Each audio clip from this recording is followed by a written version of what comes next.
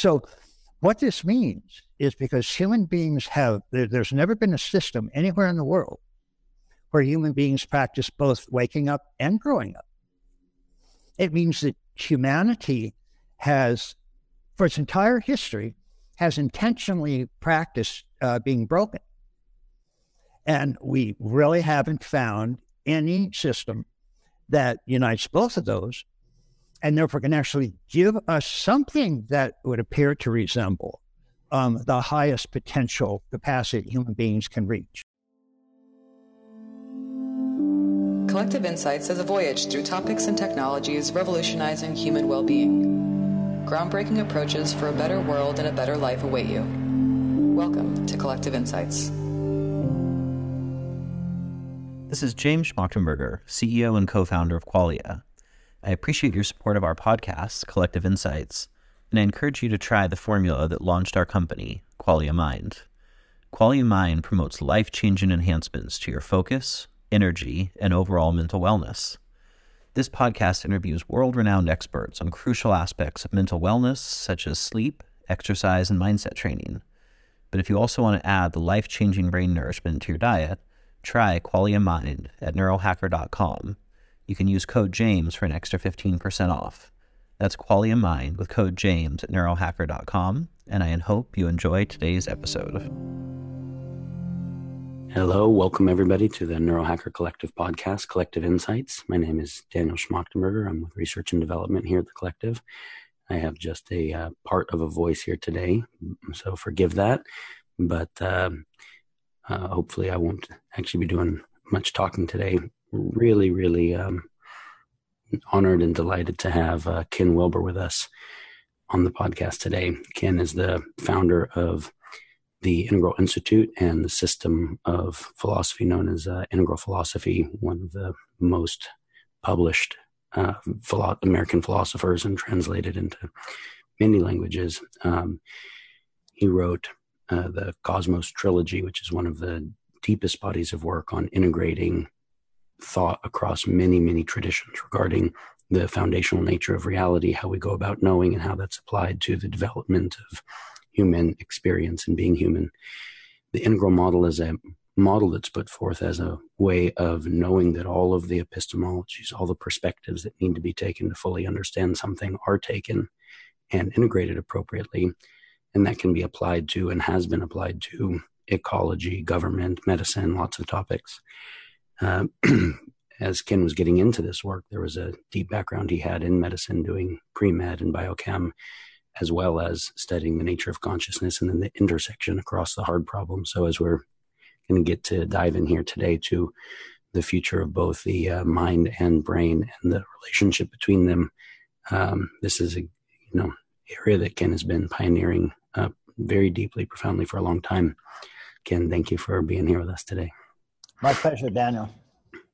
So we'll just dive right in and say, when you vision the future of a comprehensive human flourishing system that gets to be, appropriately generalized to things that are true for everyone and appropriately personalized and addresses physiology, psychology, etc., can you just describe to us what you see that replaces what we call medicine and psychology and et cetera now as a human thriving system? Yeah, well, what's so astonishing about that whole general area is how much knowledge we actually have right now versus how much of that knowledge is generally available to most people, or even for that matter, generally available to most college professors. Striking things that I've found as I sort of began my career of kind of trying to put a whole lot of different knowledge areas together is how rarely all of the different types of knowledge that I was looking at, how rarely it was all acknowledged and all actually utilized. It's actually shocking. So one of the things that I would do, for example, is look at ways that human beings over the centuries, over the years, up to today, have developed in order for what you might call self-improvement. And this can include, to use that term in a very broad sense, can include everything from psychotherapy to various forms of self-improvement programs, to something like a great meditation tradition or a contemplative tradition where you're trying to find your true self, or higher awareness, higher consciousness, higher potential. And if you look sort of over the world at large, you can find that there are, depending on exactly how narrowly you define self-improvement, you can find anywhere from sort of two major groups, two major different types that tend to show up. And then within those types, there's another anywhere from 6 to 8 or so subtypes. I'll give you the two broad types generally, because you can see the problem just with working with those. We call these two types waking up and growing up. Waking up has to do with general practices of things like meditation, contemplation, centering prayer,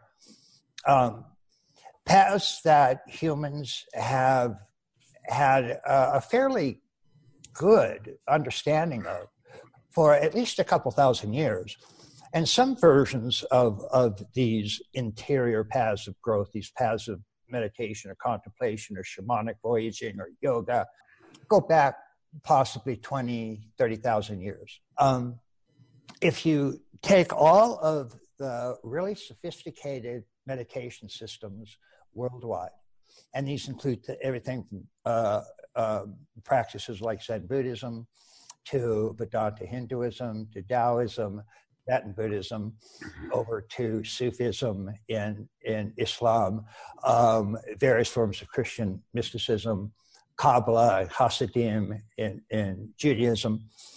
And you take the actual meditative practices of all of those great meditative systems, you put them all on the table, and you look at them, you start to see certain family resemblances to the stages that they outline that a typical human being who starts out with a sense of being identified with what Alan Watts called a skin-encapsulated ego.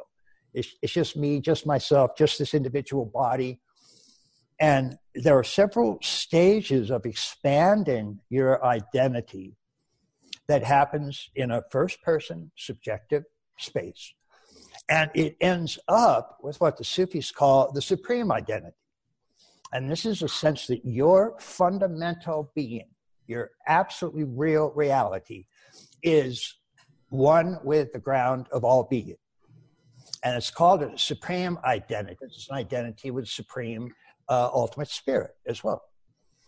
Now, as I say, if you take all of the great meditative systems, put them all on the table, look at the stages they describe that the human being in their own school goes through as they move from a very narrow, separate self-sense through expanded states of consciousness all the way up to an identity with the ground of all being and the sense of unity with the entire universe. And you look at those stages, as I say, you find a certain family resemblance, a certain similarity among those stages. There are some important differences, but there are also some general similarities. And some people that have actually studied this fairly carefully, one of them, for example, is a colleague and, in a sense, a teacher for both Dustin DePerna and I, and his name is Daniel P. Brown. His work shows, for example, 5 or so major stages of this process that we call waking up. One of the things that they all have in common is a belief that this small, narrow, separate self-sense is not our real self. We have deeper, broader, truer identities. And part of the human condition is that we're generally born in what the Christians would call original sin, or what the Buddhists would call dukkha, inherent suffering. And the whole point is to get out of that prison of suffering, of separation, of illusion, and awaken, in the sense of waking up, to these deeper and truer realities. And so Dan Brown is found in several traditions, including the Yoga Sutras of Patanjali, various forms of Tibetan Buddhism, Mahamudra and Dzogchen, the Theravada Buddhist tradition, and he's also looked at a couple of Western traditions. But he's found a similar set of these stages of waking up.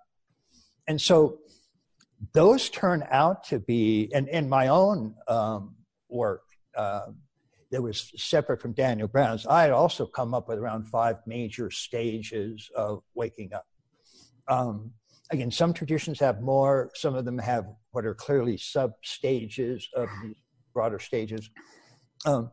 But they're essentially recognizable for at least the past couple thousand years. That's a very clear developmental unfolding sequence.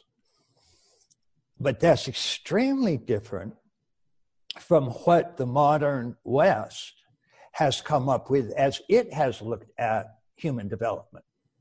So what the modern West has come up with is what we call growing up. And that's because this doesn't work with taking identity and expanding it to ultimate supreme Godhead status or radical spiritual identity. This just takes a separate self-sense, which the traditions would look at as a fallen self, as an illusory self. Nonetheless, it has relative reality. It is there. And they track the stages that this relative individual self goes through from the time it's born until it gets to at least the highest stages that developmental psychologists have found have evolved so far. And this is relatively recent, where the waking up stages go back, we said it, several thousand years. These growing up stages weren't really discovered until about 100, 150 years ago. But there are probably a couple dozen major models of this individual self-development. And again, if you put them all on a table and look at them all together, you can see some very broad similarities in the stages that they have proposed that human beings go through as they grow up as a relative, finite, conventional individual self.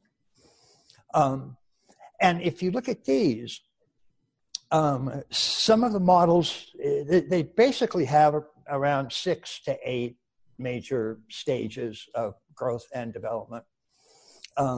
These are clearly important stages, though, because you can look at them.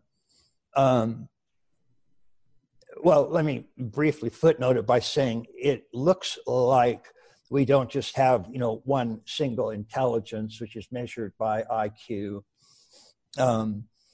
People like Howard Gardner and several developmental psychologists believe that we have multiple intelligences. And some think that there might be up to even around a dozen of them. They include things like cognitive intelligence, emotional intelligence, moral intelligence, mathematical, musical intelligence. But all of those individual lines of development or multiple intelligences, they all grow or develop through a series of stages of development. And again, there are different models on what those are, and there's some fairly heated theoretical arguments about who's right and who isn't. But again, there's a broad similarity. And if you look at, for example, just to reduce it to very simplified form, just so people can get a sense about what's happening, if you look at self-identity, we find that there are at least sort of 4 major stages that goes through. The earliest is called egocentric. It's what Carol Gilligan calls selfish. The next major stage, Gilligan called care, because the individual extends care from themselves to a group. And then we also call that ethnocentric. The individual's identity expands to a whole group of individuals. And then the third stage, Gilligan called universal care, and we call world-centric. It's an expansion from just a particular tribe, clan, nation, group, religion, to an identity with all of humanity. And then her highest stage she called integrated, and it's a variation of what we call integral stages of development. And those tend to just tend to integrate or unify all of the previous stages. Now, again, there are variations on those stages. If you look at Gebser's worldview stages, for example, he has archaic to magic to mythic to rational, pluralistic, and integral.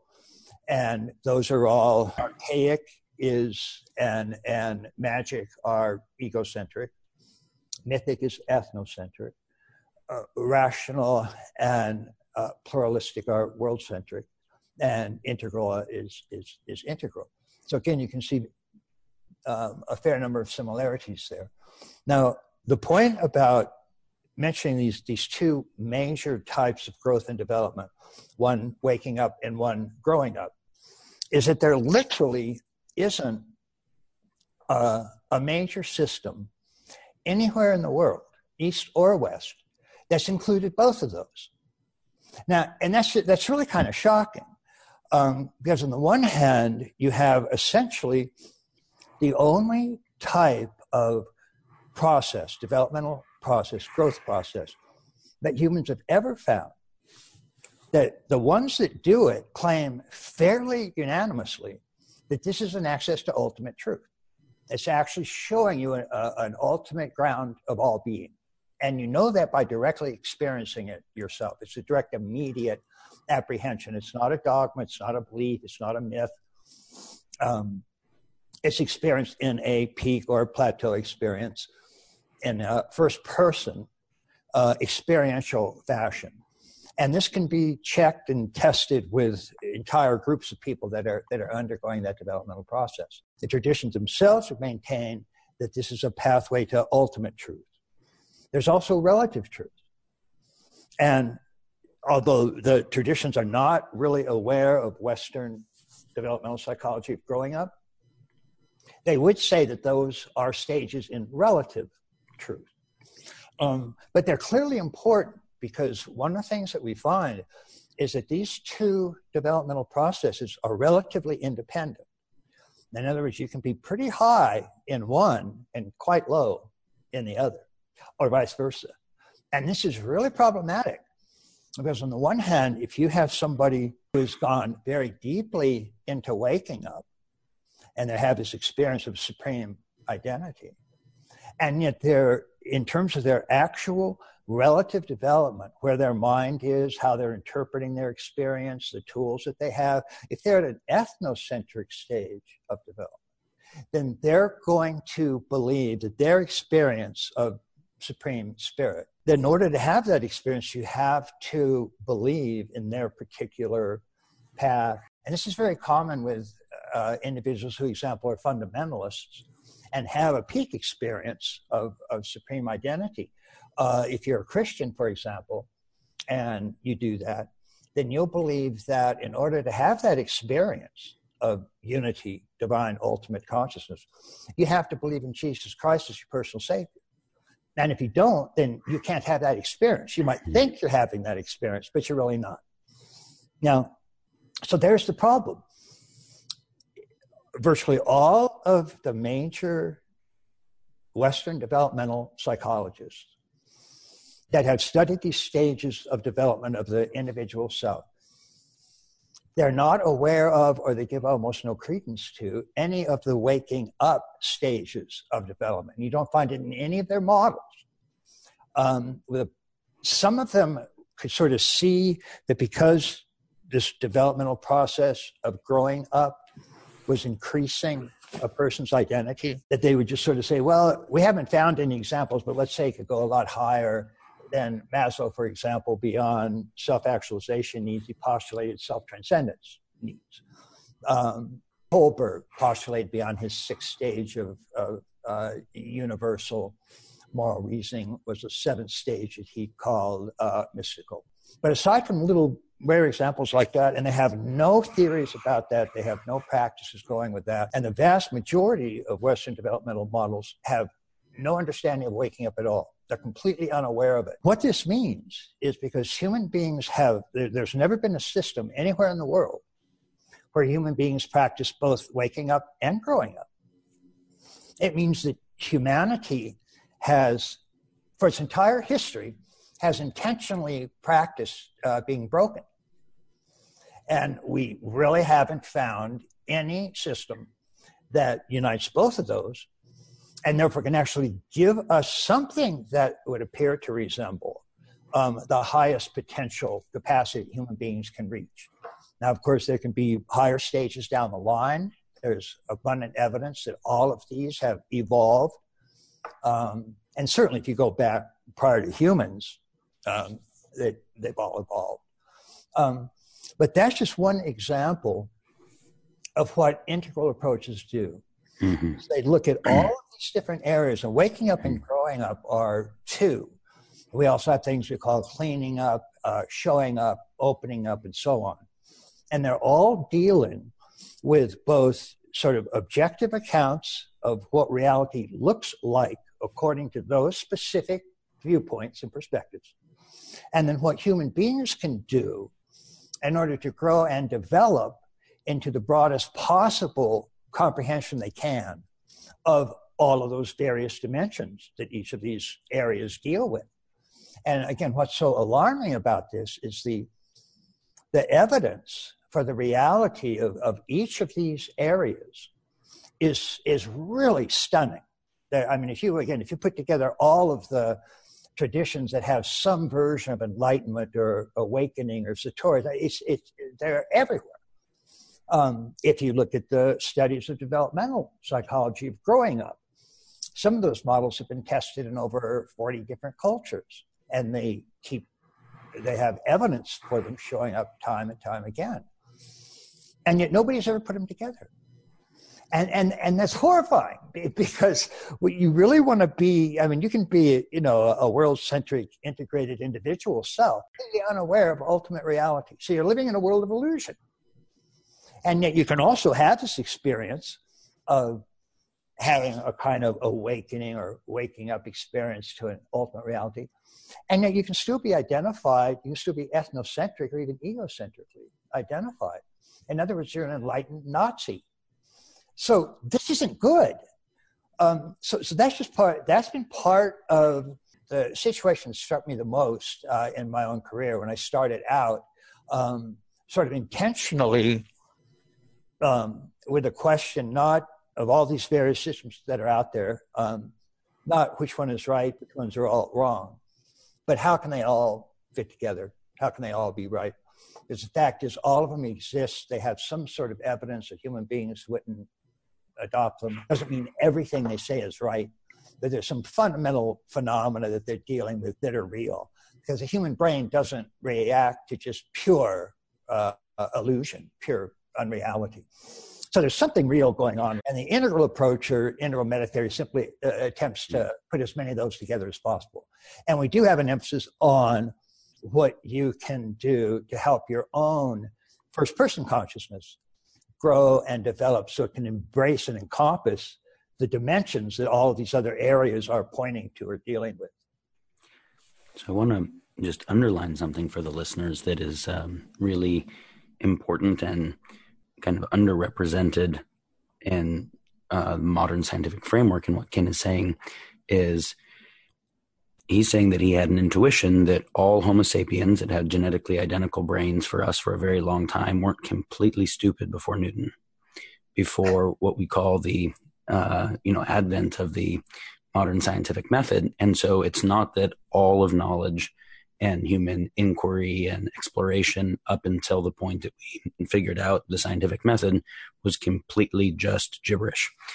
Now, that doesn't mean it was all completely correct, just like we are continuously error correcting science and what Asimov called the ever righting of wrong. But if we acknowledge that there have been humans that had genetically identical brains to us, that had time allocated to really thinking about things deeply for a long time, that we might want to see if there were some valuable insights, and that if some of the ideas proliferated, that there's at least partial truths worth looking at. Right. That's one kind of idea. And then the next one is core to the idea of what we consider science is the ability to independently verify measurement and then independently verify, the abstractions on the measurement, the scientific inquiry, insights we come up with. It's tricky to do that when it comes to subjectivity, but it's not impossible. And so if we're trying to explore the nature of consciousness and experience, we do have to deal with things like subjective reporting bias and all kinds of internal cognitive and emotional and existential biases. Right. But it doesn't mean that there isn't something like a formalism for how to explore the domain of subjectivity. So you hear it and continue to say, when we put them all on the table, meaning if people across different regions that couldn't have been influencing each other came up with things that were similar or different, the differences allow for error correction, the similarities for corroboration, start to explore something formally. So do you want to speak more about that, Ken, kind of object-subject relationship? One of the things that that had a big impact on me is starting out looking at all this stuff. I mean, as you pointed out, I went through medicine and Western science and so on. And all of that was great. And then the 60s hit. I'm a sort of a classic boomer. And there's this influx of Eastern traditions. And it started with things like Zen Buddhism. And a scholar called D.T. Suzuki, who wrote a series of books, including a 3-volume set called Essays in Zen Buddhism. And all of a sudden, there was this notion of something called Satori. And this was an experience of this unitive experiential oneness, this awakening to your supreme identity, this sense of oneness of the ground of all being and oneness of the entire universe as your fundamental reality. And that was something that you didn't get in Sunday school. We just never heard of this kind of stuff. And it made a pretty big impact. Lynn White, fairly reputable historian, said that the translation of Suzuki's Essays in Zen Buddhism into English will historically rank with the translation of the Bible into English. It really had an impact, and it shook a lot of us up. And it really shook me up because I was raised a Southern Baptist, and as soon as I hit adolescence and formal operational cognition emerged, and I went science and threw over all of that religious silliness. And so it turns out, though, that there's religion and then there's religion. And there's at least 2 very different types of things that have been called religion in humankind's history. One of them is occurs in the waking up dimension, and one occurs in the growing up dimension. And of course, both of these are operating to some degree in most people. Waking up has to do with states of consciousness. These are first-person, direct, experiential states of consciousness. And yet in growing up, what most developmental psychologists study aren't direct states. They're more the interpretive structures or frameworks that human beings use when they activate intelligence in a particular line. And so these structures of consciousness are much more like, let's say, rules of grammar. Anybody brought up in a particular language-speaking culture ends up speaking that language fairly correctly. They put subject and verb together correctly. They use adjectives and adverbs correctly. In other words, they're following a large system of rules of grammar. But if you ask them to write down those rules of grammar that they're following, almost none of them can do it. Most of them don't even really realize they're following rules of interpretation when they speak or think. And these stages of of growing up are very much like stages of kinds of grammar, kind of worldview grammars. And so whether you're looking at Kurt Fischer's sensorimotor to representation to abstraction to systems or principles, or if you're looking at the simplified egocentric to ethnocentric to world-centric to integral, these are all, a person at those stages has no idea that they're at those stages, because you can't see these structures of consciousness by introspecting. Just like if you introspect now, you can't see the rules of grammar, both following them. So, and this goes up to even the more complex developmental models like Gebser's, archaic, magic, mythic, rational, pluralistic. If you look at, to use Gebser's, archaic to magic to mythic to rational to pluralistic to integral, many of the foundational texts of the world's great religions that were written during the axial period, some 2,000 years ago, that happened to be a general era that most especially emphasized the mythic stage of growing up. That's where a lot of humanity was at that time. That's where a lot of the early productions and human thought systems were driven by. And so you have something like the Old Testament, where Moses parting the Red Sea and Lot's wife is turned into a pillar of salt. And these are all very mythological types of frameworks.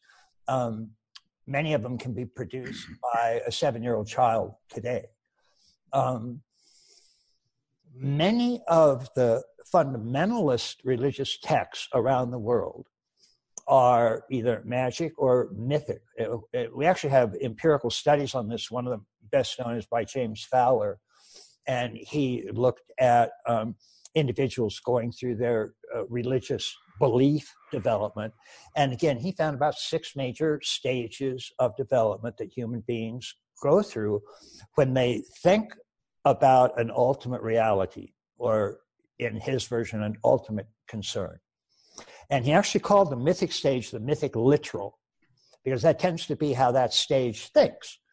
And so if you have a fundamentalist, even if they cognitively have gone on and they're at sort of a rational stage of development, their belief system, particularly if they believe the Bible is the Word of God, then it's focused on something that was actually written during a mythic literal time.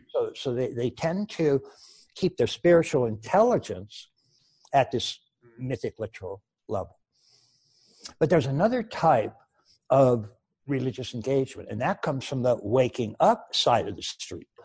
And that's something that now we're dealing with first-person states of consciousness. So when you're going through the stages of waking up, and you get to, let's say, what's sometimes called a causal or a formless dimension of awareness, and you have an experience of being absorbed in this vast, infinite abyss that's flooded with infinite love and luminosity. Well, you know it. It's not like grammar, and you're operating on it and you have no idea you are. When you have that experience of being one in universal love and bliss, you are directly aware of it. You know exactly what's going on. So that gives a kind of spiritual experience. But that's very different than the simple interpretive worldview type of experience.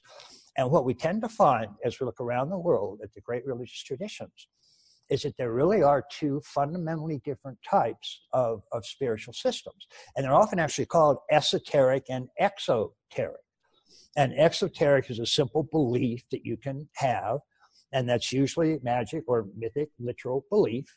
And you learn it, you pledge allegiance to it. You say, yes, I have the one and only God and his or her one and only prophet or whatever it is.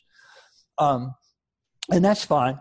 But then there's the esoteric, the hidden or inner teachers of religion.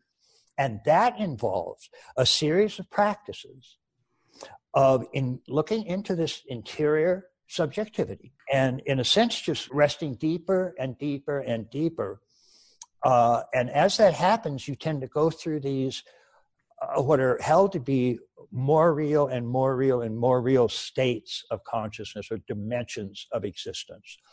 And the five that I mentioned Daniel Brown uses and the five that I had come upon, we actually see explicit, and this is actually all going towards the science of consciousness.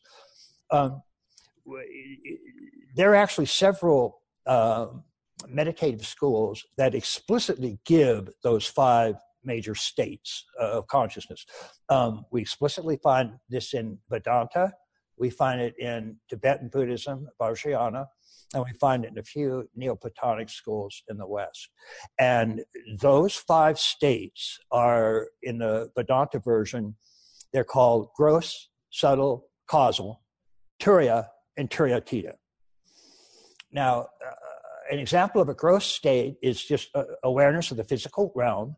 And so the classic example Vedanta gives, a common example of a gross state, is just the ordinary egoic waking state. Just if you're just sitting here looking at physical reality and you exist in this body and that's it, that's a typical gross state. An example of a subtle state that's usually given is the dream state. And that's because in the dream state, there's no longer a physical world. Gaia is gone, trees are gone, mountains are gone. There's just images, light, various sorts of energetic currents, feelings, and so on. And this is all held to be productions of the mind operating in a subtle state. The causal state is taken to be that moment to moment as the universe is emerging, is manifesting out of an ultimate spirit or ultimate reality. It first gives rise to the first forms of manifestation themselves. And these are what the Greeks called archetypes, archetype, primordial form. It's the first forms of awareness. And those are said to be the forms upon which all other forms depend. So for Plato, they're the forms. Whitehead would include things like color. Some see them as sort of geometric forms. But it's just part of this constant stream that virtually all of the traditions see of this involutionary outpouring of spirit that creates the world moment to moment right now. And then spirit loses itself in each of those states. And then when it comes all the way down to the lowest state, which is the material physical state, it then turns around and starts the return trip in consciousness. And that creates a very common model. It's generally called the Great Chain of Being. A Christian version of that is body to mind to soul to spirit. And those are the five major states. And so then beyond causal is something called turiya. And turiya is simply a Sanskrit term that literally means the fourth. And it got named because it's the fourth major state of consciousness after the first three. Not a very imaginative way to name it, but that's what it is. And that's just pure awareness, not any object of awareness. So it's sometimes called the witness. It's that in you right now, which is aware of everything that's arising. And if you get a sense of your own individual self, you'll notice that you're aware of that. And that means that what you normally call yourself isn't your real self. It's just an object of awareness. That awareness is your real self. That awareness, the witness, is maintained to be a pure manifestation of spirit itself. And that's why virtually all of the great traditions maintain that human beings have at least two selves. They have the relative self that can be seen as an object or known as an object. And then there's the seer itself that's doing the seeing. And that can't be seen any more than an eye could see itself or a tongue could taste itself. It's just that pure Purusha or Atman that is one with Brahman. And that's your true self. And then Turiyatita, which literally means beyond the fourth, is you're sitting there and you have this sense of pure witness that is free of all manifestation, because itself is just a pure absolute subjectivity that actually transcends subject and object. but it's a vast, formless, empty, unmanifest, infinite reality. Your true self. And then that's simply standing back. It's said to be nete, nete. It's not this, it's not that. So I have sensations, but I'm not those sensations. I have feelings, but I'm not those feelings. I have thoughts, but I'm not those thoughts. I'm the pure witness of all of that. On the fifth state, that witness itself merges with everything that's witnessed, and we get a pure, non-dual, unitary, ultimate oneness or ultimate reality. Okay. So that's a long introduction to saying that both of these two types of religious occasions, spiritual occasions, have very, very different types of truth associated with them, very different types of reality that are associated with them. One of them is coming from a relatively low stage of growing up. The other is coming from the highest stage of waking up. And these are night and day. What's interesting is how individuals arrived at these stages of waking up, and particularly the higher stages. Because here we find that they actually have a methodology that's very, very similar to science. And in this sense, if we look at some of the crucial elements of modern science, we find that there are generally at least three major components to knowledge that we tend to take as scientifically true or real.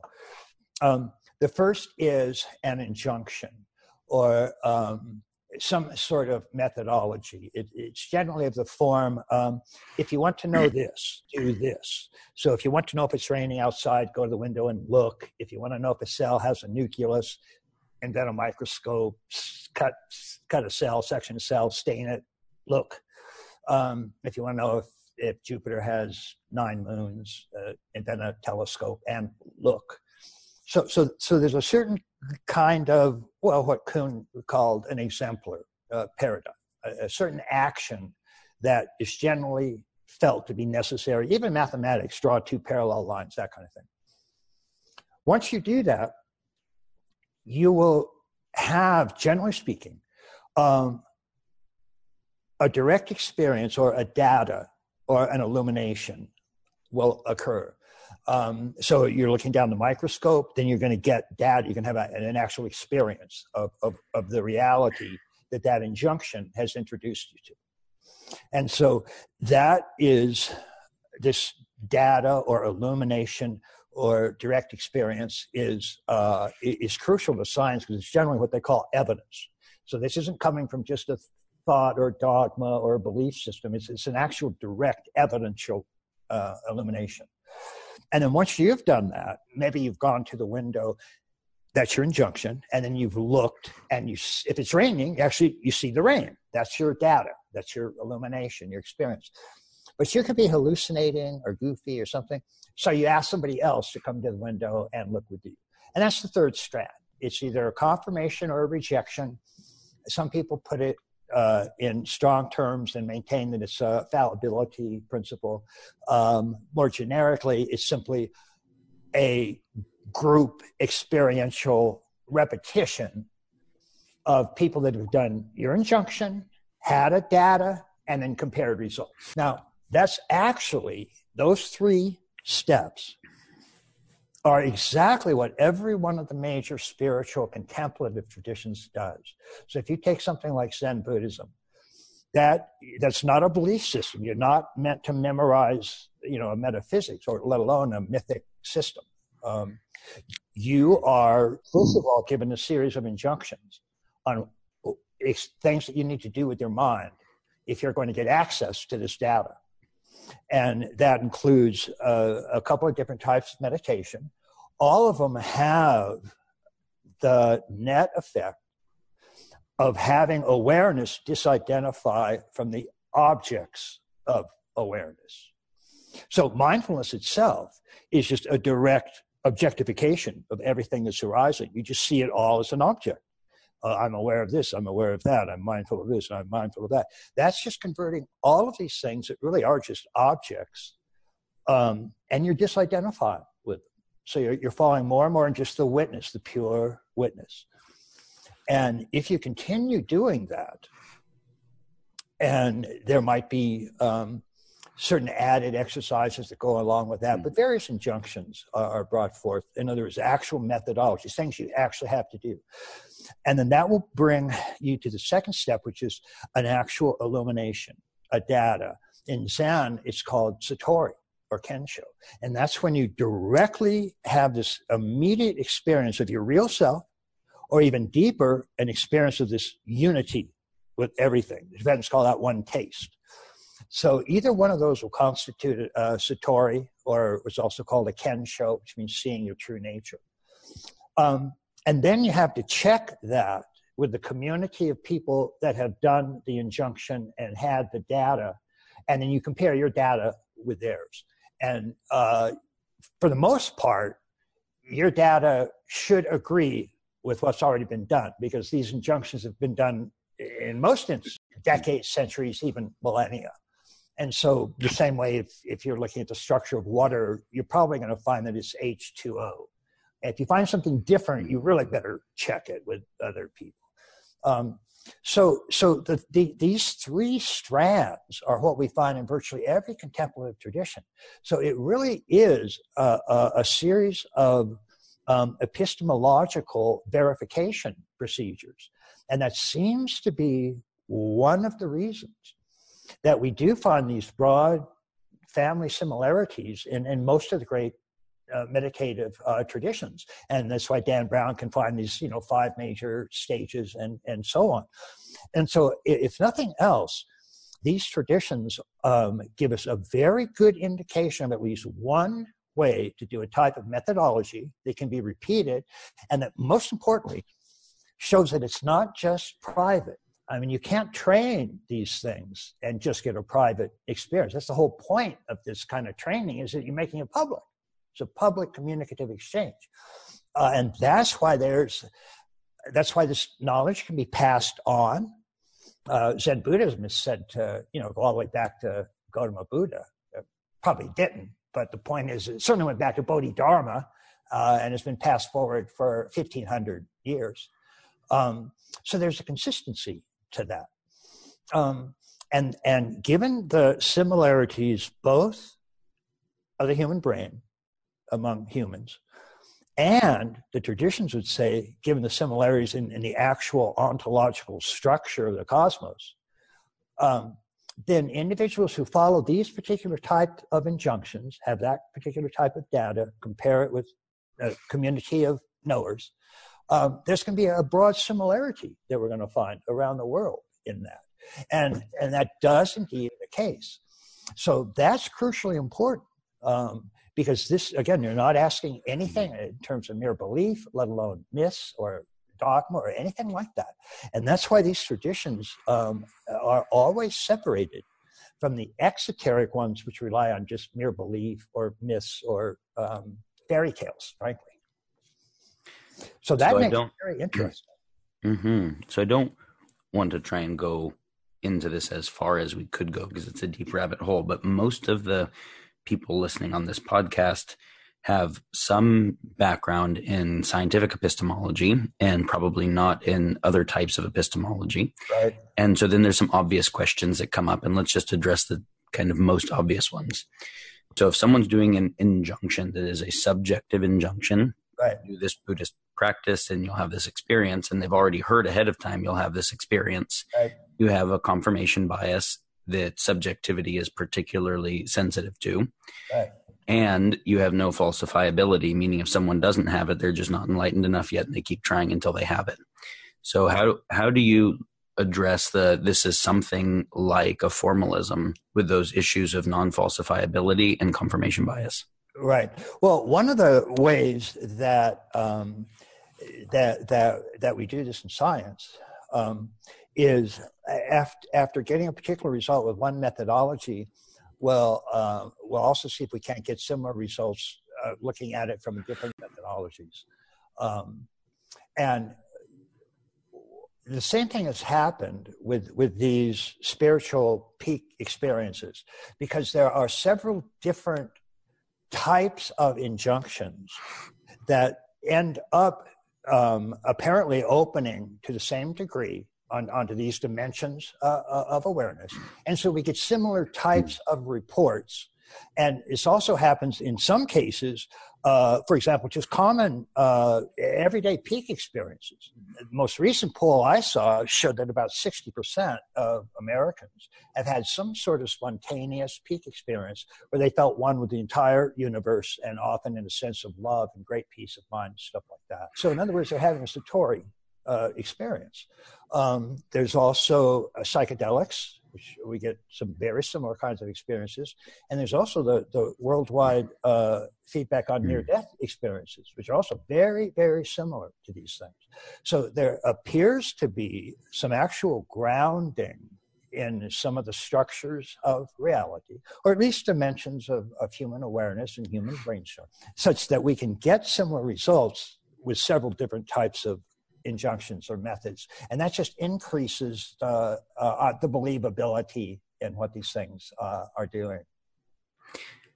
Okay, so you've been talking about the relationship between the waking up traditions and the growing up traditions. I want to talk about another interesting and maybe even trickier dual relationship, which is the subject-object relationship. So specifically here, mind-brain. Yep. So you mentioned psychedelics, and that takes us right there. So we can induce brain states chemically or with transcranial magnetic stimulation or whatever, right, and produce subjective changes pretty reliably. We can also do things phenomenologically with our consciousness that change what we see showing up on a QEEG. Yeah. So it's, of course, it's not surprising that since the ontologic categories of subjectivity and objectivity are so different and they're clearly related somehow, that when we have an epistemology, we have a method of studying the objective and we see that they're correlated, we end up collapsing the subjective to being an emergent property of the objective. Mind emerges from neural networks. And from neural networks, right?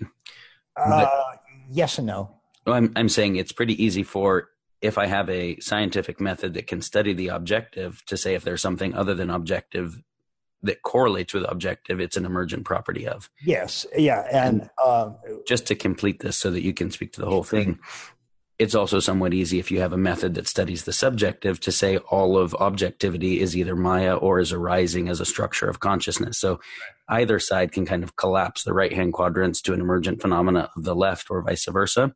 Yep. So getting into why tetra arising, right, deeply fundamental co-arising is an important thing. What right, the basis for that is, right, and specifically the mind-brain interface of where we can address the psychopharmacology of brains and bodies and affect consciousness, and the consciousness that can then affect both consciousness and health. Right. Speak to that for us, please. Right. Well, one of the things that we do with integral meta theory, and the way that we look at the quadrants anyway, is essentially to say that these four quadrants are four different dimensions of a single happenstance, a single occurrence. And if we just look at the upper left and upper right, although there's, depending on how you define a consciousness, there's subject and object in both of those. But most commonly, subjective domain is taken to be the interior of the individual, the upper left, and objective is taken to be the exterior, the upper right.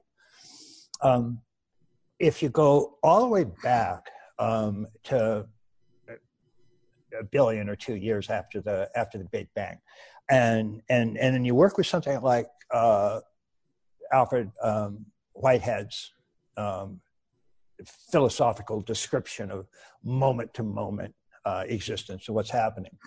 I like Whitehead because he doesn't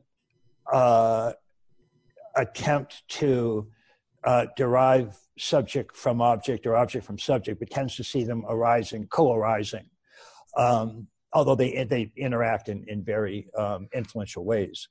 But a moment comes to be as a subject of experience. And so it's got a little bit of proto-feeling or proto-awareness or proto-consciousness, whatever that interior, why I'd call it prehension, or whatever that prehension is. And while that's arising, then that subject will prehend the previous subject, making it object. And then it will add its own degree of novelty. So what we're really getting is each moment both transcends because it adds a degree of novelty, and it includes because it prehends the previous moment. So subject and object are interwoven in this moment-to-moment, transcend and include fashion. And if you track those, if you go ahead and track the interior of that atom and the exterior of that atom, then what you see throughout the ages, as you come upon life forms, and then, the first life form, we have atoms coming together as molecules, and molecules coming together as the first cells. So if we stop at cells, there's still cellular now prehension, and that's the interior proto-feeling, proto-subjective aspect of that moment. And then the object is anything you can see about a cell by looking at a microscope, for example. So that's the matter energy component of it. And as those are going to just continue evolving, then we're going to arrive where we have a human body with a triune brain, and those are all exteriors. And on the interior, we have the whole prehensive unifications at every major evolutionary stage of development. And that includes going all the way back to there are atoms, and then there's an atomic prehension, and those are in molecules or the molecular, those are in cells with a cellular prehension, and then those are in multicellular organisms, and those go through fish into reptiles into mammals, and then we have a human body. And that human body has holons going all the way back to Big Bang. It has quarks, it has atoms, it has molecules, it has cells up to tree of life. And then when you get to the first human beings themselves, 50,000 years ago, they start out using Gebser's stages. Again, they start out at an archaic stage. Then about 50,000 years ago, the magic stage emerged. And then around 5,000 years or so ago, mythic stage emerged, and then a rational stage. So we get up to a rational stage here on the upper left, on the interior subjective consciousness component, and then corresponding with that in the upper right is a triune brain with all the exterior matter, energy, physiological complexity, and so on that has. And these have co-arisen together all the way back to the Big Bang. And if you don't mind, I just want to interject one thing so the listeners follow it who are new to your work. I want everyone to get that the idea of something like a panpsychism, that there is consciousness or something like consciousness, proto-qualia at various levels. You notice that all of the levels that Ken described, and he said holon, are self-organizing systems in universe. So he didn't say there's something that it's like to be your car or a salt shaker, right, which is a complicated non-self-organizing system.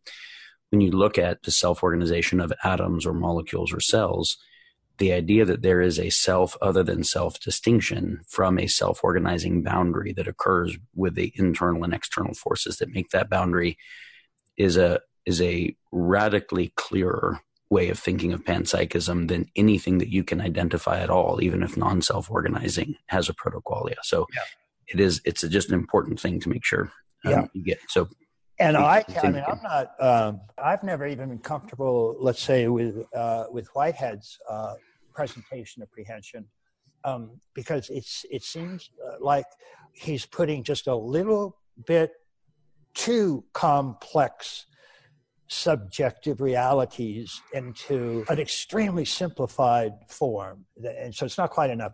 So I've always thought, particularly at the lower stages of overall development, starting with quarks or even strings, quarks, atoms, molecules, is that they certainly have an exterior. I mean, that's every scientist in the world would maintain that they've got some sort of exterior. And I simply maintain, well, yeah, exteriors don't make any sense without interiors. I mean, they have to go together. So whatever the exterior is, it's got an interior. And I'm not a panpsychic, I'm a pan-interiorist. Anything that's got an outside, it's got an inside, or it just doesn't make sense. It just has no sense at all. And then you can put anything you want to in it. And for some people, they just not going to believe atoms have any sort of prehension at all. And so in those sort of worst cases, I'll say, fine. You can see the evolutionary sequences in all the quadrants. So wherever you're comfortable putting consciousness in, do it.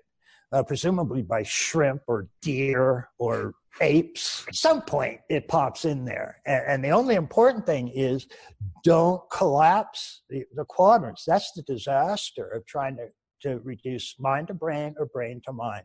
That doesn't work. And that's the whole point about the four quadrants, is that they are irreducible. And that's just a very simple but extremely important rule of thumb that stops an enormous number of absolutely catastrophic confusions. So at some point in a different podcast, for those who are interested, a very deep dive into prehension at the early levels, the hard problem and foundational ontology would be fun. Sure. But as we continue, and what's going to be interesting and useful for most people, so there is a co-evolution of subject and object of upper left and upper right quadrants. Yeah. Now the question is, they both seem to be co-influencing. I don't want to say bidirectional causation, because even causation is a particular type of influence. Right. Yep. And so, if someone watched your video where you're doing some meditative thing and the neural correlates on the EEG are changing, right, or someone has taken psychedelics and they're like, it seems like consciousness is just a result of what I do to brain chemistry. Right. How do we understand those things together? This tends to be something that I have run into a lot over the years. And it has to do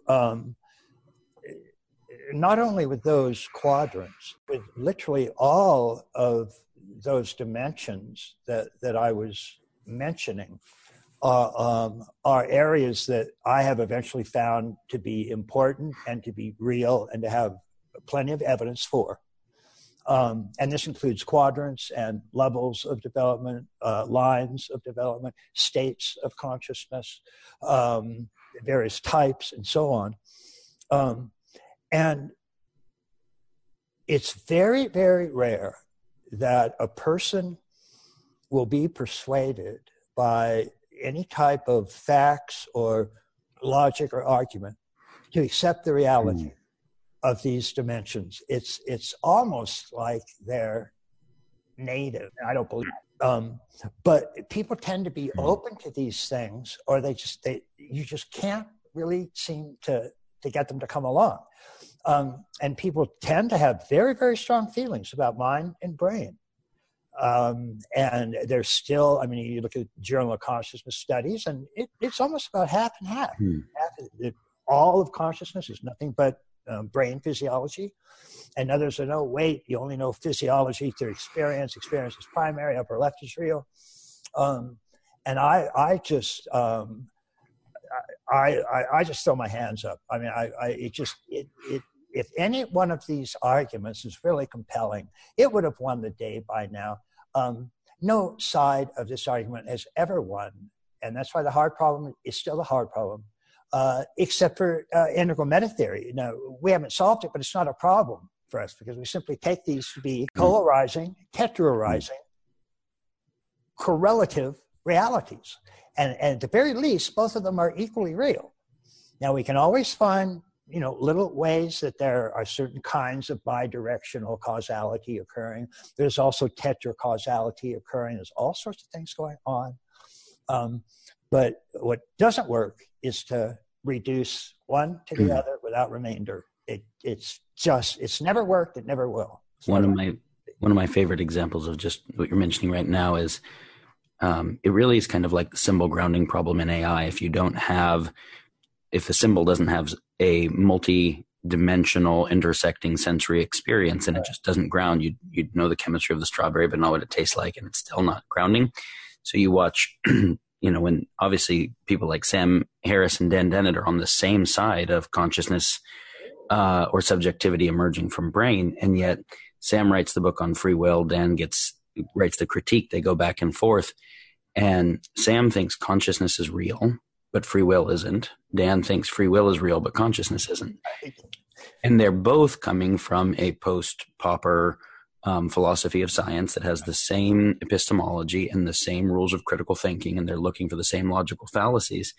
And at the very end of the argument, Sam says the smartest thing that he says in the whole time, which is apparently we just have different intuitions on this. That's about it. And that is actually a really insightful thing to say, is that the idea that this is a pure axiom, data, logical conclusion process isn't actually true, because the argument either lands as true or not based on its correlation with experience. And what's not completely clear is presumably there's some type of experienced evidence that a person could have that would change their mind. And people do change their minds, and presumably it's for reasons. I bring this up because it reminds me of another place that I see this all the time.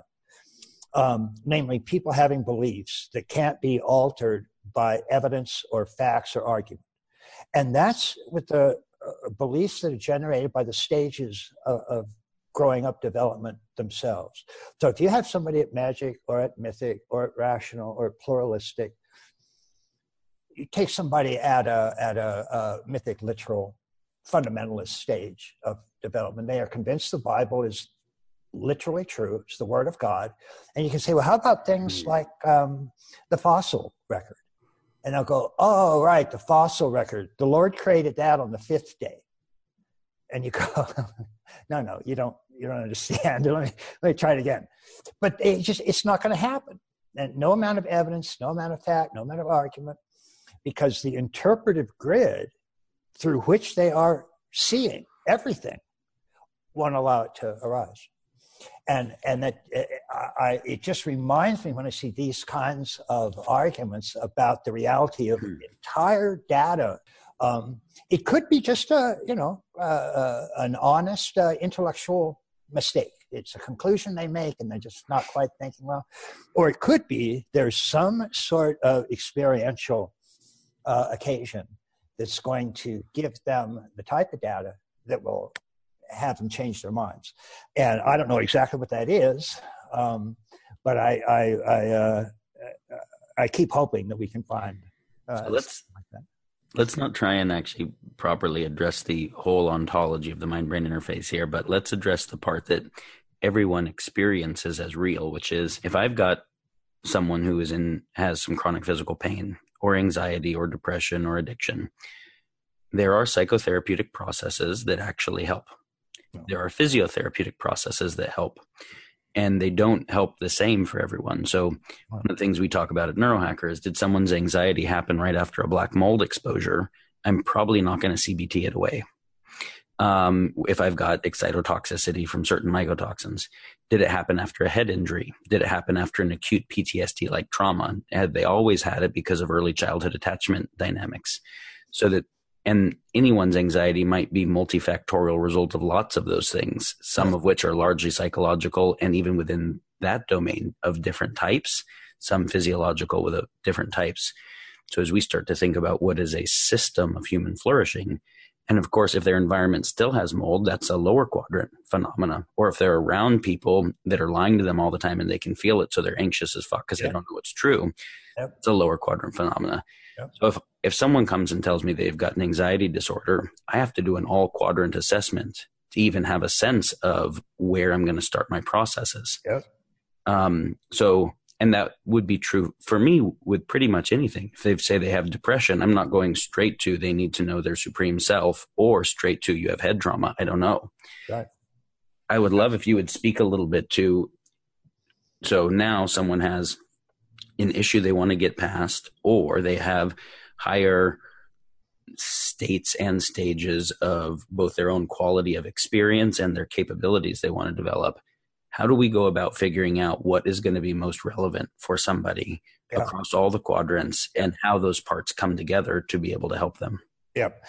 And this is a crucial topic, and it truly is based on just how integral your overview is, because my understanding of all these various dimensions, quadrants and levels and lines and states and types, is that although there are very few knowledge communities that recognize the reality of all of those, they're all arising. It's all occurring moment to moment. They're all interwoven. They're all impacting each other. And if something's going wrong, then literally you have to do an integral assessment of the whole shebang. And God knows that's not complete now. I mean, 100 years from now, 500 years from now. But we at least know that these various dimensions that we're talking about, we know there's substantial evidence for their existence. We have plenty of examples of when people engage in these variables, alter them, that they have a very profound effect on the issues that they're trying to deal with. And so even if you look at something like you mentioned pain, and I talked earlier about the fact that waking up is so poorly understood and so poorly accepted by a large number of experts and authorities in the West. But the capacity for certain meditative states to handle pain is staggering. You can get into Turiya and follow consciousness to what appears to be its source. And then the only way that we can interpret that source right now is how it appears subjectively, because we don't have any data from the other quadrants yet. We haven't yet done brain studies on this. But subjectively, it feels like you're literally at the source of creation of entire manifest universe. You actually have to at a spiritual source of ultimate reality. And if you rest in that state, then the experience in consciousness is that phenomena will stop arising until they get to an actual state that Theravada Buddhism calls Nirod. And Nirod means cessation. And that's actually a synonym for nirvana. And this is the state that Gautama Buddha originally was recommending. And he claimed it put an end to all suffering, all pain, all desire, all uncomfort. We had examples of the type of extreme pain that state would stop during the Vietnam War. Yeah. When several monks protesting the war would get into that position, get into that state, be completely doused in gasoline and set on fire. And right there on live TV, in front of millions of people, they would burn to the ground and not flinch once. So I want everybody to go watch these videos and look at the pictures, because since we don't have that experience, it's easy to just call bullshit. But then when you watch someone self-immolate and not flinch, which is real, not even grimace until the body's dead, recognize that there is something about consciousness that they're experiencing that is outside of our reference frame. Exactly. And so if you are undergoing a great deal of pain and you want to say, well, what are my options? If somebody doesn't tell you that that's a real option, they're not being very competent in terms of giving you alternatives. And then, of course, we have other things. We have biofeedback. We have various types of brain-mind machines. We have various sorts of, chemicals, medical treatments for that. And then, like you say, we also have to, when we're looking for causes, we have to make sure that we're sweeping the environment. There's even evidence that stress and disruption in a relationship or in your family, cause enormous amount of pain, and if it doesn't cause it, it can exacerbate it and aggravate it enormously. So what we're getting as we take integral approaches to things are a much broader view of both the possible sources of the problem as well as the possible cures or some sort of fixes that we can take to help the problem along. And the only thing that's so surprising is that in virtually all the problems that we look at, the only thing that they all have in common is that the most common solution that's taken to the problem is not integral. So it's not including things that would actually make it much better. And then we have, in the cases that we do have, we have studies where actually a much more integral approach was taken and it works much better because it's taking many more variables into account. It's dealing with a lot more parameters that are actually impacting the problem. And so when you take all those into account, you get much better results. That's one of the things. I just sort of look at the future and you know, what's possible for humanity.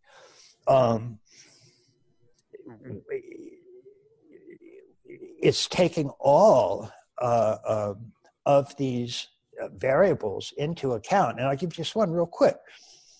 We talked about the stages of growing up and how virtually all of multiple intelligences, no matter what model of developmental psychology we use, most of them have a series of delineated stages that these multiple intelligences go through.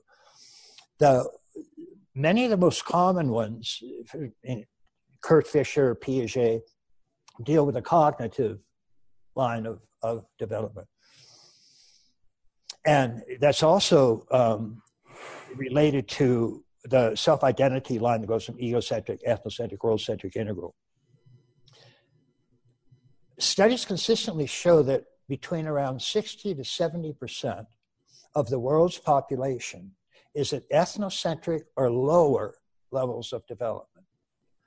Even Robert Keegan estimates, using his particular subject-object developmental model, that 3 out of 5, 60%, don't make it to rational. In other words, they're ethnocentric, mythic, magic, or archaic. They're egocentric or ethnocentric. And then we look at the world's problems and we look at conflicts that human beings are having with other human beings.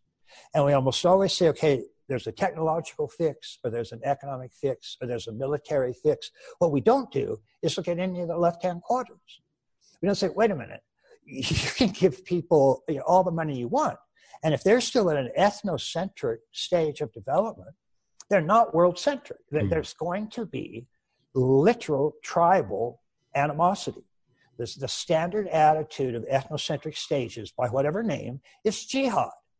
There's a fundamental religious belief about whatever it is. They're religious Republicans or religious Democrats or religious feminists or religious Marxists. And they'll declare war on people that disagree with them. Claire Graves used to call that stage absolutistic. And that's the problem. If you have a bunch of warring tribal groups that have absolutistic beliefs, and they're at each other's throats, and you say, what can we do to stop that?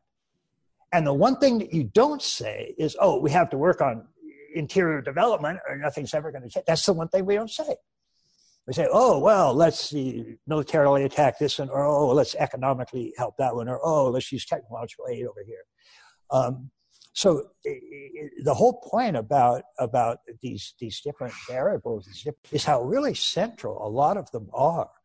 And the simple fact that there just are very, very few systems that are even aware of all of those dimensions, let alone actually accept them and work with ways to incorporate them into actual solutions to real problems.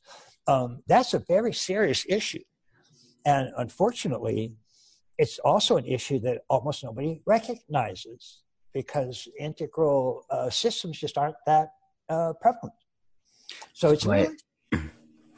I mentioned earlier some of the critiques that I could hear happening, or concerns I could hear happening from a modernist perspective of, hey, wait, this doesn't sound like science. And now the postmodernist perspective that says, wow, this sounds elitist, and you're going to assess what a higher stage of development is. Zach Stein, when he was on, spoke about how to actually understand development in an ecological and more complex way, where someone might have been born into a rational worldview and be a psychopath or be an asshole, right? And someone might have been born into a mythic religious worldview, but trained on people like St. Francis and have really profound tolerance and compassion and et cetera. And so the idea, this is where you have to look at the multiple lines, the intersections between a million subparameters, because the idea that someone who has a rational cognitive worldview is going to be less problematic in the world than someone who has a religious fundamentalist worldview is a pretty deep oversimplification. Absolutely. Again, the whole point is certainly as far as sort of the integral meta theory goes, it's not just those two variables. It's literally all of these variables. And so if you're looking at somebody who's, at a rational stage of development versus somebody that's at a mythic ethnocentric stage, it is true that if you're correlating moral stages with those, and so you're looking at a moral stage coming from the rational altitude, and then you're looking at a moral stage coming from mythic altitude, then the moral stage at the rational altitude literally is post-conventional or universal or world-centric. So that literally is somebody who, if they're living from that stage morally, then they would not treat other people unfairly. The whole point about the universal moral stage of development is that all people are treated fairly regardless of race, color, sex, or creed. Whereas if you're at an ethnocentric mythic stage of development, then you're invested in either a particular race or sex or creed or belief or nation, or that's simply the nature of that stage of development. And so you can be at that stage and be a stage or two higher in the spiritual intelligence line. And so that would give somebody a much broader embrace of humanity. But they could still get caught up in their ethnocentric prejudices, because that's just the nature of what that stage does. And then on top of all of that, you toss in states, and whether a person's had, where their experiential, what Dan Brown calls vantage point, what their vantage point is. And so all of those are coming into play. And for postmodernism, one of the striking things about that is that if you look at these stages of development and you look at the type of worldviews that they generate, there's really an enormous amount of evidence that as we're tracking these stages in the cognitive line, let's say, and so you're going from a sensorimotor type of intelligence to a simple conceptual pre-operational type of intelligence, then up to a concrete operational, conventional, conformist mentality, and then up to formal operational or pure rationality. And then the stage beyond that is a multiplistic type of cognition.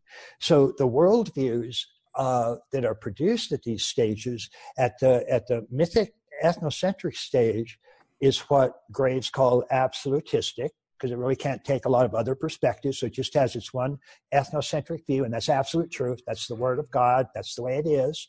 And there are a lot of people in today's world that have a particular belief system that comes from that absolutistic level.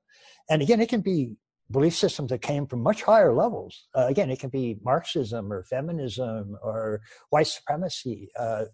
Doesn't come from a very high level. But they can end up being absolutistic. And then you move up to rational, and Graves called that multiplistic, because that takes multiple perspectives. And then the stage right beyond that he called relativistic, because it tends to, each stage transcends and includes its predecessor, just like molecules transcend and include atoms, cells transcend and include molecules. So each stage has that enveloping capacity. And another way to say that is it differentiates and then integrates, differentiates and then integrates. And what we find with the pluralistic, the relativistic or pluralistic postmodern stage of development is that it really is that relativistic stage that tends to have a structure that's extremely similar to a large number of the postmodern philosophies. And they really are relativistic in that particular sense. There is no objective knowledge. It's all a social construction. There is no one correct or higher culture. All cultures are equal. It's egalitarian. And so this really is a multiculturalism. And the whole problem with that is, on the one hand, you can see that what they're trying to do is they're still reacting to really ethnocentric movements. They don't want racist or sexist or misogynistic or homophobic or transphobic or on and on and on. But they've tended to take their own stance as an exception, and an exception they don't allow to anybody else. So according to that stage of the postmodern philosophy in general, there really is no such thing as anything like universal truth. And they're very serious about that. Except they give a whole series of reasons about how knowledge is created through constructivism and contextualism and aperspectivalism, so that every knowledge really is an interpretive event. Therefore, there are no universal truth claims. And yet it maintains that every single one of those things that it said is universally true. And it's true for all people at all times, at all cultures. It's not interpretation. It's absolute ultimate truth. And they maintain they have it, and nobody else does. And that's the problem with postmodernism. It's got some terrifically important partial truths.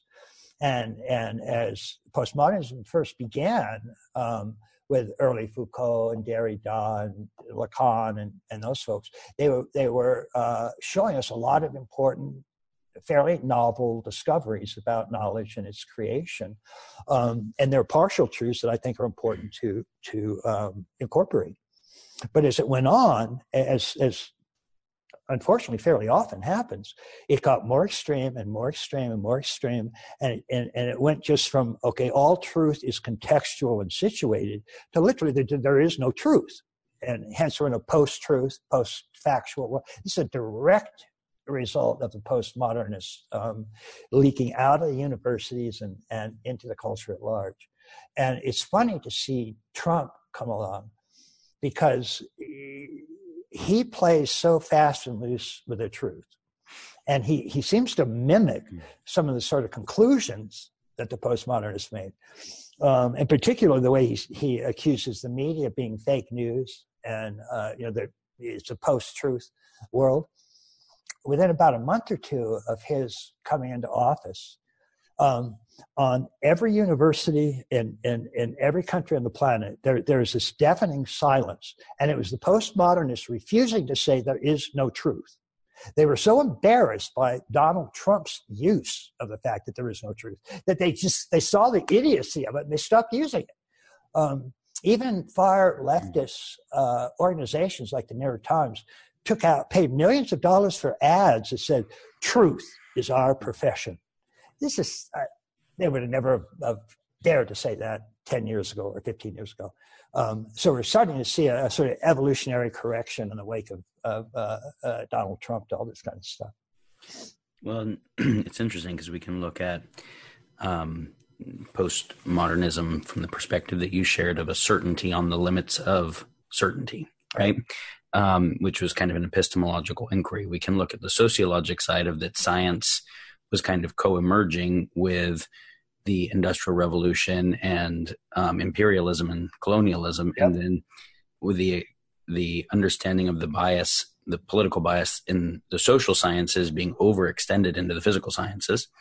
But we can also recognize that you get to a post-truth world from a game theoretic perspective when I can win by bluffing, and when intentional disinformation that leads other sides to behave improperly is actually a really good strategy. And you run that on all sides with exponential information tech.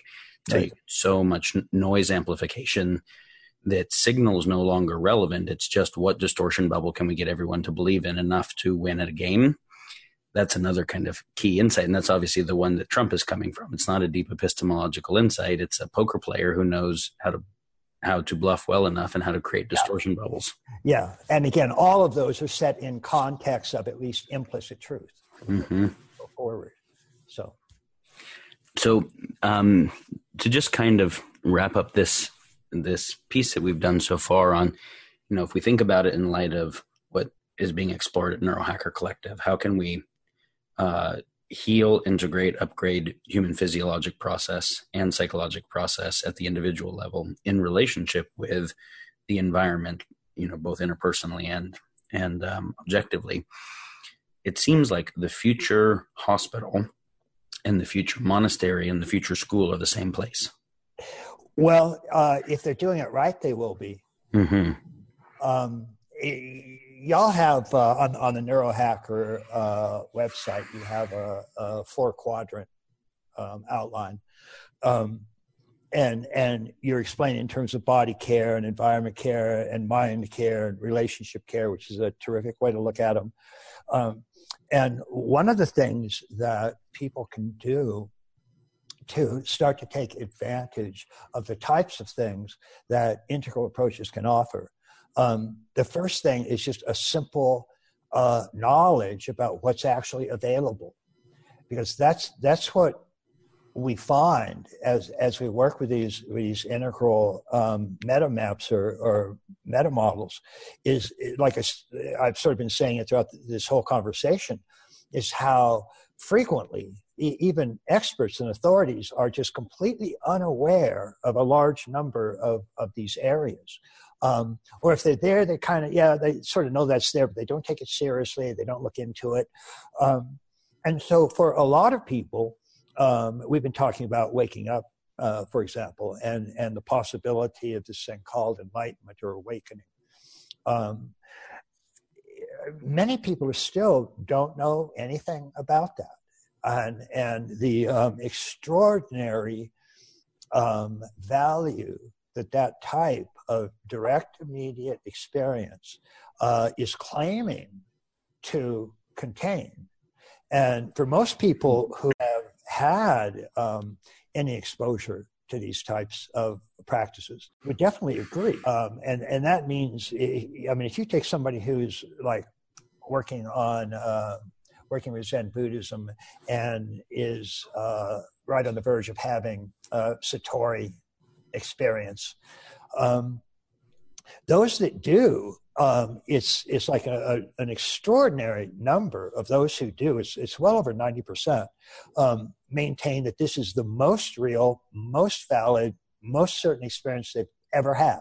It's just nothing compares to it, and that's a very, very common first-person response to that type of experience. And even though that's the case, and it certainly does not subjectively seem like an illusion at all. But if it is an illusion, God bless it. I mean, it's pretty well illusion. But most people still don't know anything about it. Mm-hmm. And so one of the things you can do by looking at the Neurohacker site or Integral Life site or Destin Perna's, Zach's, any of these, is look at what's actually available to you in terms of your own potentials. And what you'll find is that, number one, there are a lot more treasures than you suspect. They're really extraordinary. And yet these are all available to you if you decide you want to spend some time lifting those weights to develop those muscles. And it's a broad smorgasbord, so not everybody wants to do everything. And we have something called integral transformative practice or integral life practice that works on the theory. And there's actually some research being done on this, which is astonishing. But we call it spiritual cross training. Studies have shown, for example, that people that do Vipassana and the people who do Vipassana and weightlifting, same amount of time, both groups. According to the judgments of the teachers, the students that are doing Vipassana and weightlifting are doing better in Vipassana. Right. Just do Vipassana. And now we've had studies that include almost a dozen different variables, all being trained at once. And it's staggering because all of them increase greater than any experiment done so far on using only one of them alone. So this just came out of Santa Cruz last summer, I think. Mike Murphy and I, when we were first developing integral transformative practice, we used to say, we have to be careful because we're going to give people metaphysical hernias because you can overdo it. There's a lot of stuff. There's an enormous amount of potentials that human beings can do. And the belief, of course, that as more and more people check these things out, and because they're intrinsically gratified, that indeed, as the future unfolds, then spiritual practice, medical practice, health practice, educational practice are going to start really impinging on each other.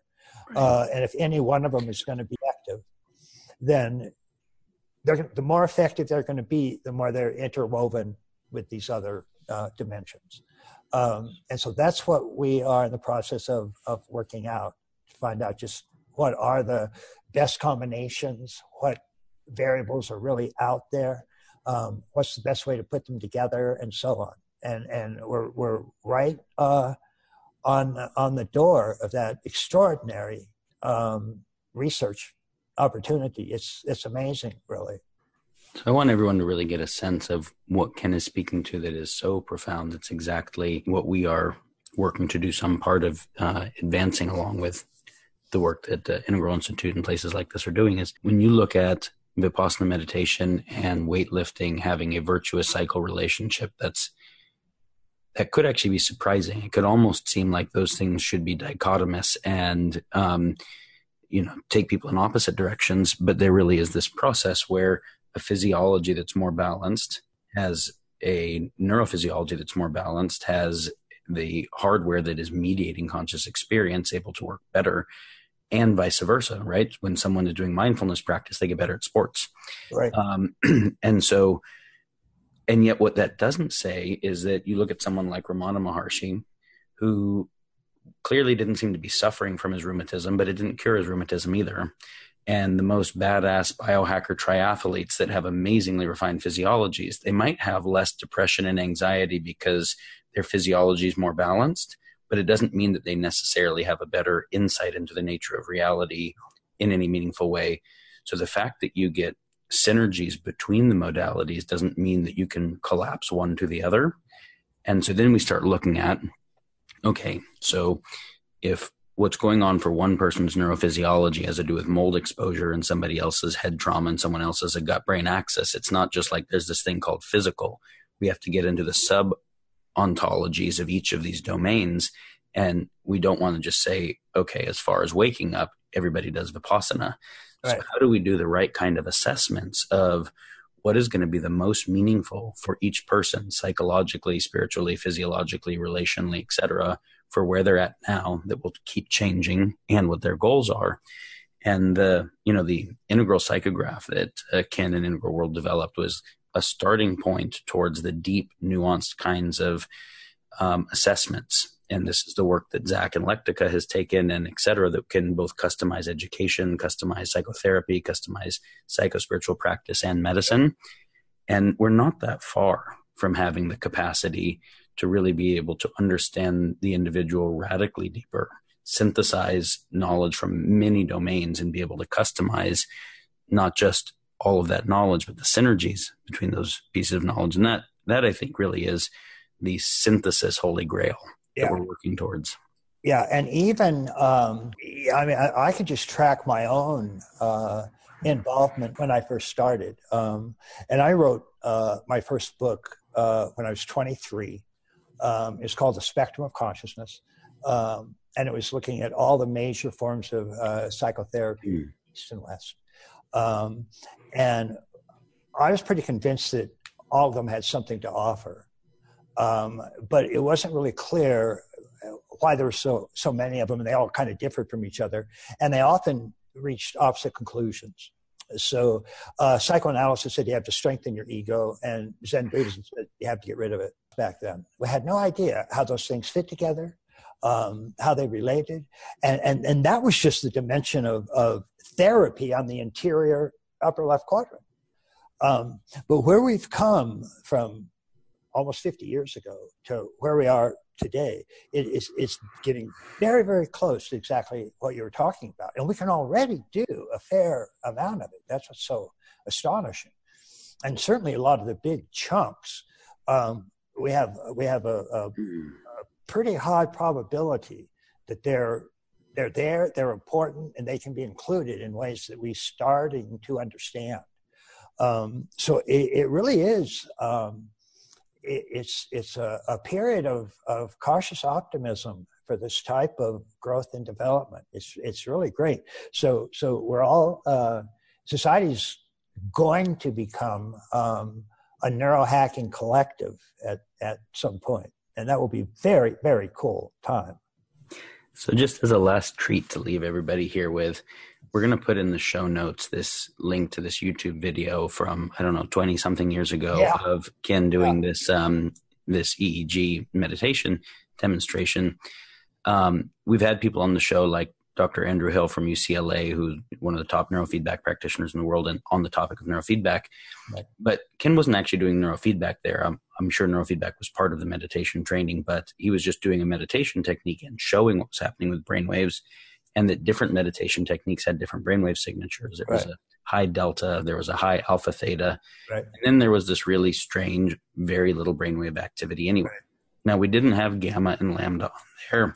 We didn't have lots of leads, but it's still something really, at minimum, a fun parlor trick to watch. But beyond that, something really philosophically interesting is happening. Would you just speak a little bit to how someone would go about, how someone might interpret what's happening in that video? Yeah. And it's an early, very simplified, in a sense, version of a kind of EEG machine. It was developed by, I think, a gentleman named Maxwell Cade, and his. I actually talked to his primary associate, a woman who was sort of running the foundation at that time, and what it shows is very simplified. It's got about 16 channels. It has left hemisphere and right hemisphere, and then it has beta, alpha, theta, and delta waves. Particular video shot that happens to be on the web is I had actually just gotten this machine and I just put it together, and so by the time I get it up and running, and I just pointed a video camera at the screen so you could see what it was doing, and then you can see me. And what you see is, because I was just doing a lot of analytic thinking stuff, you can see an enormous amount of activity on the upper left hemisphere, and not very much in the right hemisphere, and not very much in alpha or theta. And yet delta is maximum. And that was always interesting. And one of the reasons that I talked to Maxwell Cade's collaborator was I wanted to make sure I was using the machine correctly. And I had the sensitivity right and all that, because I didn't want it to be some artifact of the machine or anything like that. And so we walked through it on several occasions, and she was convinced that it was working correctly. And most neurophysiologists would jump straight to brain tumor. Huh? Most neurophysiologists would jump straight to brain tumor. Well, I understand. The initial simplified, not necessarily correct, interpretations that delta waves occur often in deep dreamless sleep, and they're equated by the traditions with deep dreamless sleep is a causal state. So it's a sort of a pure, deep, dreamless, formless, spiritual state. And all I was trying to do was go into a type of meditation that I developed over the years, which really is a kind of suspension of activity. And the way it feels is that I'm just really relaxing the brain. I mean, that's what it actually just feels like. And so what you see on the screen, and I lie down and I sort of say to the video, okay, I'm going to try it now and see what happens. And so I lie down and all the lights are sort of lit up, across the screen. And then I lie down, I go into the state, and one by one, every single light goes to zero, just all the way down the screen. It's sort of shocking, actually. You see, it looks like I'm brain dead, except the 2 delta are still maximum. And so that's not even a common meditative state that I do. It's just one that I had learned how to do after decades of meditation. And it's a type of neurode or a type of cessation experience. And the sensitivity is set at highest sensitivity. So it's apparently not an artifact of the machine. But people should understand that just because all these lights go to zero, it doesn't mean that my brain actually isn't functioning. It just means the machine can't detect it, that the activities are clearly quite lowered. And across a lot of areas, neurophysiologically would sort of technically probably be said just isn't something that's possible. But you can watch it and decide. Probably about half the people that have seen it think I doctored it somehow. But I didn't. This is straight out of the box, first time I ever used it, and you can look at it and see what you think. Yeah, it was, I think it is as intriguing a impetus to start a meditation practice as any 10-minute video on YouTube if someone hasn't already started. Well, that's a good excuse to have it up then. In terms of people being able to go deeper into both integral philosophy and integral life practice, I would say Brief History of Everything is still a great introduction to philosophy. And would you say Integral Life Practice, that book, is a good one for people that are wanting to look at the practical side? That'll work fine. There's a simplified, almost kind of picture book called The Integral Vision, and that goes over things fairly well. The recent edition of Brief History of Everything has an afterword that was done, a conversation between me and Lana Wachowski, the writer of the Matrix movies, who found my stuff a long time ago, and we've become really good friends. It's a fascinating conversation, so people can enjoy that. And in terms of just your current thinking on different topics, kenwilber.com is the best place where people can stay up to date. We're yes and no. I haven't actually kept that up to date. We're going back and updating it. So probably the website that has the most amount of material, including weekly dialogues between me and various individuals on these types of topics, is just integrallife.com. Great. So we'll put all those links in the show notes, and I look forward to hear any particular thoughts and questions that the audience has on areas that we might want to go deeper in the future.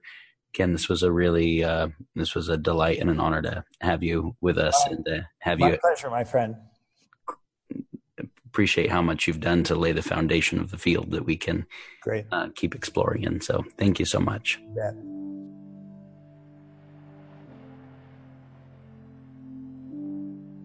This podcast is for informational purposes only. The podcast is not intended as a substitute for professional medical advice, diagnosis, or treatment. You should not use the information on the podcast for diagnosing or treating a health problem or disease, or prescribing any medication or other treatment. Always seek the advice of your physician or other qualified health provider before taking any medication or nutritional, herbal, or homeopathic supplement, and with any questions you may have regarding a medical condition. Never disregard professional medical advice or delay in seeking it because of something you have heard on this or any other podcast. Reliance on the podcast is solely at your own risk. Information provided on the podcast does not create a doctor-patient relationship between you and any of the health professionals affiliated with our podcast. Information and statements regarding dietary supplements have not been evaluated by the Food and Drug Administration and are not intended to diagnose, treat, cure, or prevent any disease. Opinions of guests are their own, and this podcast does not endorse or accept responsibility for statements made by guests. This podcast does not make any representations or warranties about guest qualifications or credibility. Individuals on this podcast may have a direct or indirect financial interest in products or services referred to therein. If you think you have a medical problem, consult a licensed physician. This podcast is owned by Neurohacker Collective.